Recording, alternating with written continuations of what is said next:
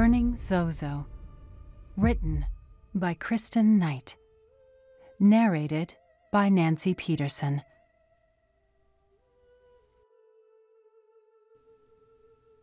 Section 3. Definitions. 3.1. Cross. A massacre of black and white shards lay at her feet. Thousands. Andy couldn't breathe.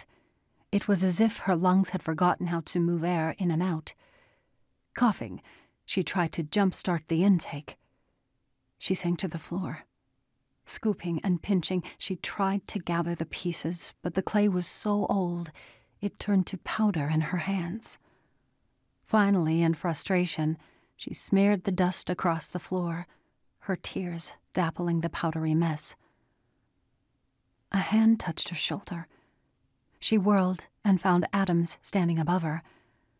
Oh, I'm so incredibly sorry. I'll repay you if I ever, in my lifetime, possibly can. Please, Here. He handed her a handkerchief monogrammed with the letters ACA. Clean your face. She just held it, not wanting to dirty the starched cotton. Go ahead, he said. That's what it's for. She took off her glasses and cleaned the wet clay from her cheeks. Miss, he reached out his hand. She wiped her palm on her jeans and then put her hand in his. He pulled her to her feet. I'm Arius Adams. I know, she said. And you're Andy? Yes, sorry. Andy Scoggin. He held her hand and just looked at her. Then he shook his head. Forgive me for staring. It's just that you look remarkably like someone I knew once. The hair is different, but other than that, you could be her twin. Who? Someone from my past. He finally let go of her hand and stepped back. Now, why don't you come with me? Someone else will clean this up.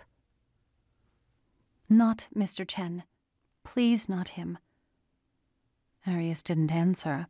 He just turned and walked through the door. She followed Adams's strong shoulders and glossy hair to the large office on the top floor, trying to calm her choppy breath. She'd never been fired before, and didn't quite know how to act. He gestured for her to sit on a tufted leather couch facing the windows, then poured 2 Cokes at the bar. Her hand was shaking when she took the first stingy sip. Chen shouldn't have left you to take down the collection alone. Arius sat across from her. It gave him a good view of both his new helper and the monitors on the wall behind her. Stripes of colorful stock numbers streamed across them like moving Hopi rugs. Being so new, it wasn't quite fair, was it? He was even more beautiful up close, his eyes deeper, his skin more perfect. Andy could only look at him for a second or two before she had to look away. He had to take a phone call, she said. Well, at least now you've passed probation. His voice was smooth and metered, hypnotic. She wiped her cheek. Don't you mean failed? No, I mean passed, he said. You will never drop another one of my artifacts again, will you? Andy's throat went dry. No, sir, she swallowed. Never. So, you see, I can trust you completely. He sipped his drink, watching her over the top of his glass. Can't I? The ice in her glass trembled slightly. She set it on the table. Arius leaned forward. Really, it will be fine. How will it be fine? Her voice cracked. I ruined it. Well, first, because I'm extremely well insured, and secondly, because I have other pieces in the collection similar to the one that broke. When it comes to my assets, I always have a backup. A plan B, whenever possible. But Mr. Chen told me to be so careful. He said you were so... What? Particular? He smiled. Chen believes that order protects me somehow. But you and I both know that life is messy. What's the saying? You have to break a few pots to make a soufflé. He didn't smile at his own joke. He just coolly gazed at Andy. She couldn't tell if he was making a joke or not, so Andy offered a semi-smile, just in case. Adam sat back and swirled the ice in his glass. I made a good deal today because of your quick work. Easily 100 times the cost of the pot you broke, and the cost of one casualty is a small price to pay for such a rich reward, don't you think? She cringed. What was the cost?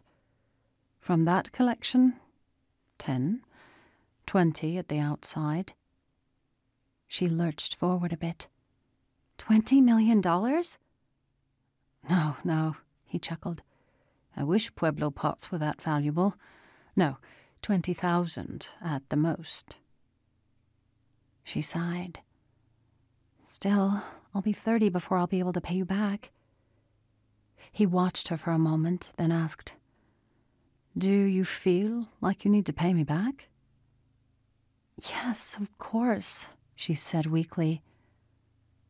Interesting. He sipped his drink, but barely took in any liquid as he watched Andy. But I'll have to do it a little at a time. I have other debts.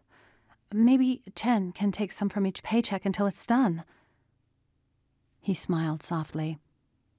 I'll have Chen make arrangements if you'd like. Thank you, Mr. Adams. Adams brushed back his hair, folded one ankle up onto his knee, and suddenly looked 10 years younger. Please, call me Arius. Everyone that knows me calls me Arius. She nodded and said, Yes, Mr. Arius. He smiled, flashing snow-white teeth, and chuckled. I suppose that's the best I can hope for at this point. Perhaps one day you'll feel comfortable enough.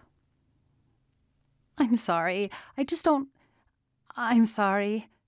He shook his head. Never mind. Now, I like to know a bit about the people who will be working with me, under my roof. He twisted his black watch, but didn't look at it. Okay. Have you always lived in Santa Fe? His British T gave the town's name a crisp, almost exotic sound. Yes, I was born here, like most of my family. He nodded slowly. From what Chen says, the domestic arts are not your ultimate career aspiration.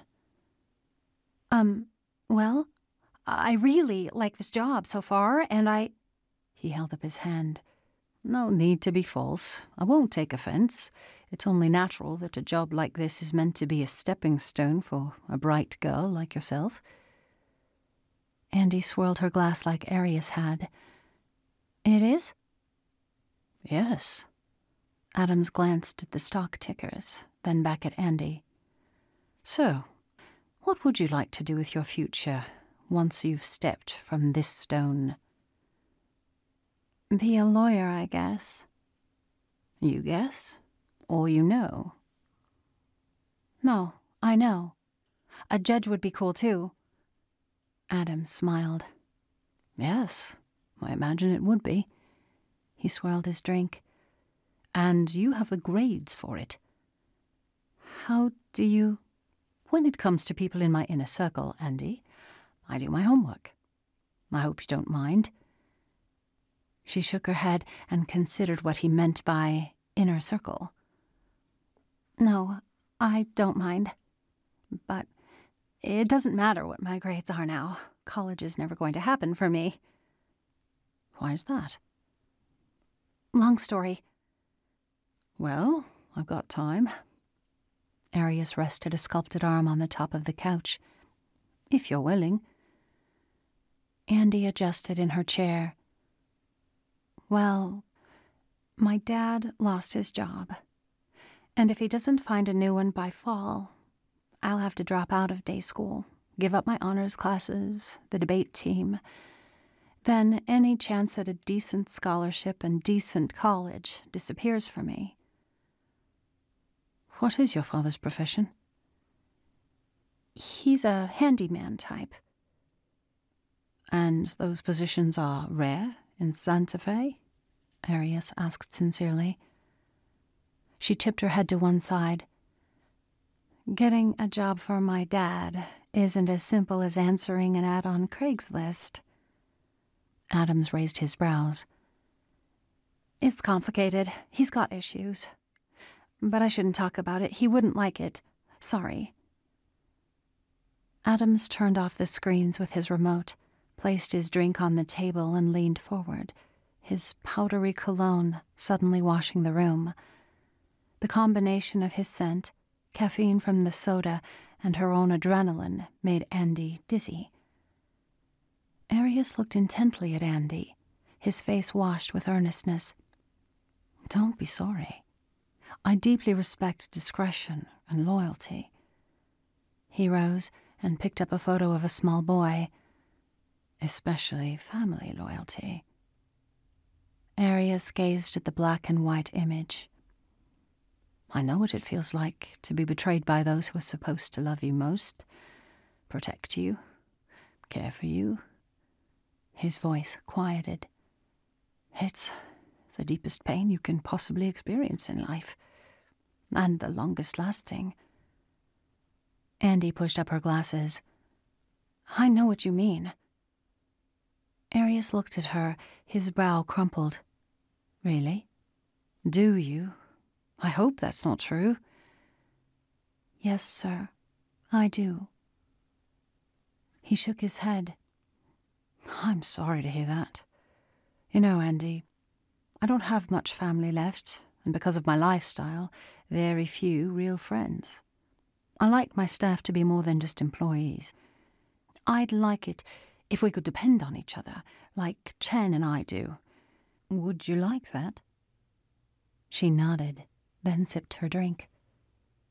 Adams gazed out the window. It's strange. People spend their whole lives chasing fortune, thinking it will make them happy, make relationships easier. But money can poison the people around you, change them, and it's nearly impossible to know who will remain truly loyal over time. So, trusting people is risky for me. You can trust me. Arias turned and held Andy's gaze with his soft, dark eyes. I believe that. I believe I can. He gave a gentle smile and set the frame on the shelf. Now, I have something for you. Me? What is it? He pulled an envelope from the desk. The advance you requested, made out to Whispering Mountain Maids.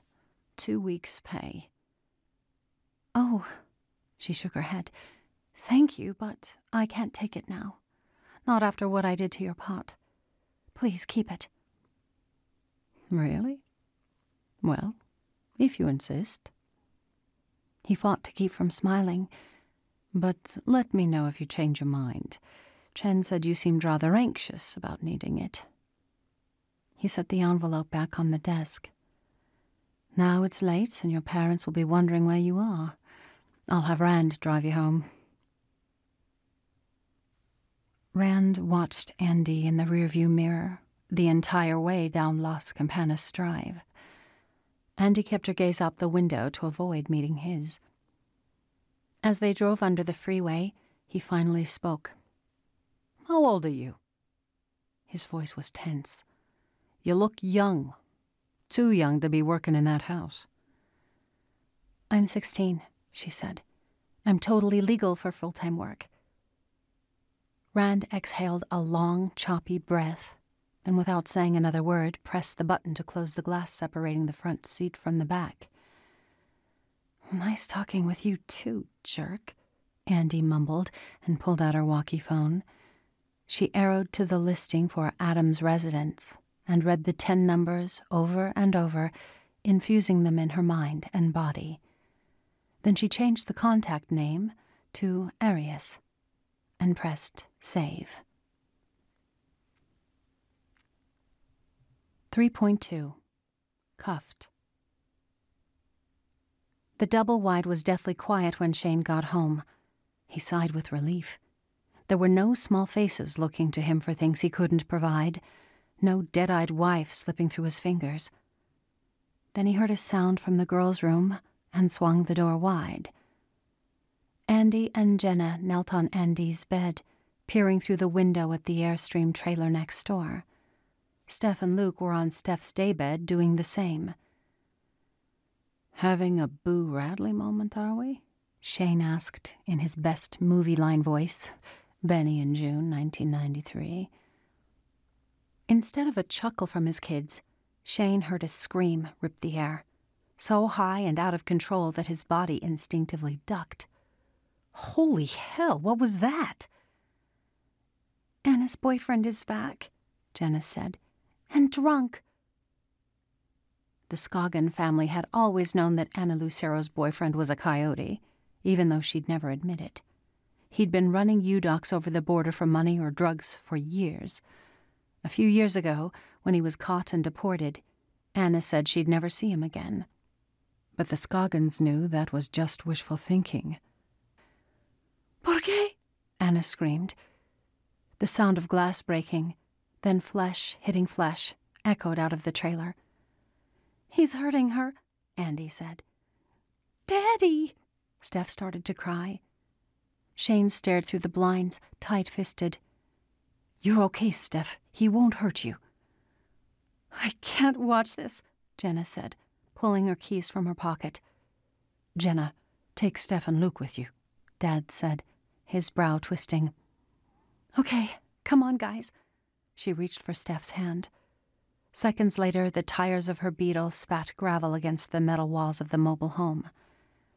Andy glared at her father. "Are you going to do anything?" "You know I can't, Andy." He watched the scene through the glass like some sick circus freak show. Lights went out in Anna's trailer. Then another scream. "Seriously, you have to do something." Andy held out her hands. "Stop pushing." Shane's eyes were fierce. "Don't you think I want to go over and yank her out right now? I've got my own family to protect." "Well, if you don't, then I will." She spun on her heel. Shane grabbed Andy's arm, yanking her back. Pointing a finger in her face, he threatened, "Don't you dare." Andy glared at her father. His eyes were tight, and his nostrils flared. He squeezed her wrist harder when she tried to pull away. "I won't have you tangled in that mess." She tried to yank free. He clamped down harder. "Ow, okay," she finally said. He let go. Spanglish obscenities spewed from Anna's trailer in a deep, sloppy voice. She sobbed and mumbled something about her children. Andy clutched the windowsill. "We have to do something, Dad." Shane pulled at his soul patch. "I just need to think of a way to get rid of that scumbag without cops. If they show, it'll put her in a bad position." What he really meant was, if the cops showed up, it would put him in a bad position. If they fingerprinted him or dug into his history at all, he'd be gone, permanently. A thud banged in Anna's trailer, and it rocked on its footings. "We can't just sit here watching him beat her to death." Shane pulled his phone from his pocket and dialed. Andy yanked on his arm. "Dad, you can't call the police." "I'm not," he said, and turned his attention to the phone. "Dante, yeah, it's Shane. Anna Lucero's getting the crap beat out of her, and I can't call the cops. How fast can you get here?" Shane peered through the blinds. "Nah, about my size. Drunk. Okay, good." What? Yeah, bring your gun. Minutes later, a red truck lumbered into the carport, spitting gravel beneath its heavy tires. Out poured Dante and 4 other men, holding baseball bats or guns. Shane met them at the front door. She's in the airstream behind us. Her kids in there? Dante asked. No, just her. Shane pushed his hands into his jeans pockets. Look, I didn't know who else to call. I don't want to put you in a tough position, man. I just can't get... He searched for the word. Involved. I know. It's okay, hermano, Dante said. Jimmy'll pull the truck around in case the cops show. Besides, we can get out of here if we need to. You're stuck living next door. You sure? Dante patted my father's arm. Yeah, man, we got this. The men marched around the house, gravel crunching beneath their heavy feet. Shane went back to kneeling on Steph's butterfly pillow, hidden and peering through the glass. Dante fat-fisted Anna's door and yelled, "Open up!" then waited. When the door didn't open, he cocked his shotgun, pointed it at the sky, and pulled the trigger. The blast echoed through the horseshoe and beyond. I said open up, cabron, or the next shot will be through the door. Anna's door swung wide. The coyote stood in the opening, hands wet with blood. Dante grabbed the man by the front of his shirt and pulled him face first into the gravel. He groaned and mumbled something about money as the other 4 men held him down. Dante went inside. He was gone for a long time while the beater wriggled on the ground like a hooked fish. Neighbors in the horseshoe came out to see about the gunshot, but none of them moved beyond their own front steps or called the police. They wouldn't do that to Anna. Finally, Dante emerged with Anna in his arms. Her silky black hair was soaked in blood, and there were gaps in her scalp. A broken nose and bloodied eyes distorted her face so badly, she looked like someone else. Shane pressed his forehead to the glass, then said, "Andy, get some clean towels and the first aid kit." Dante laid Anna on Shane's couch while the other guys threw the coyote in the back of the truck. This time, Anna's wish came true, and the coyote never came back. Dante never talked about where he took him, and everyone knew better than to ask. Anna begged Shane not to take her to the hospital.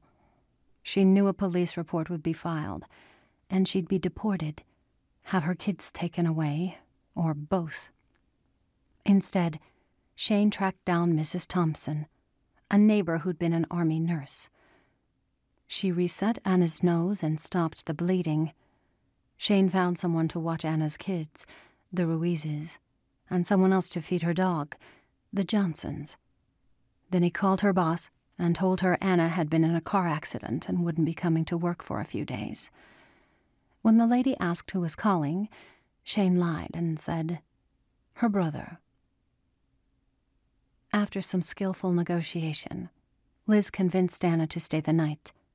Wrapped in gauze and surrounded by towels, Anna slept on the couch with her hands crossed on her chest, still as a corpse. At exactly 2:03 a.m., Andy got up to use the bathroom and saw a figure standing over Anna in the dark.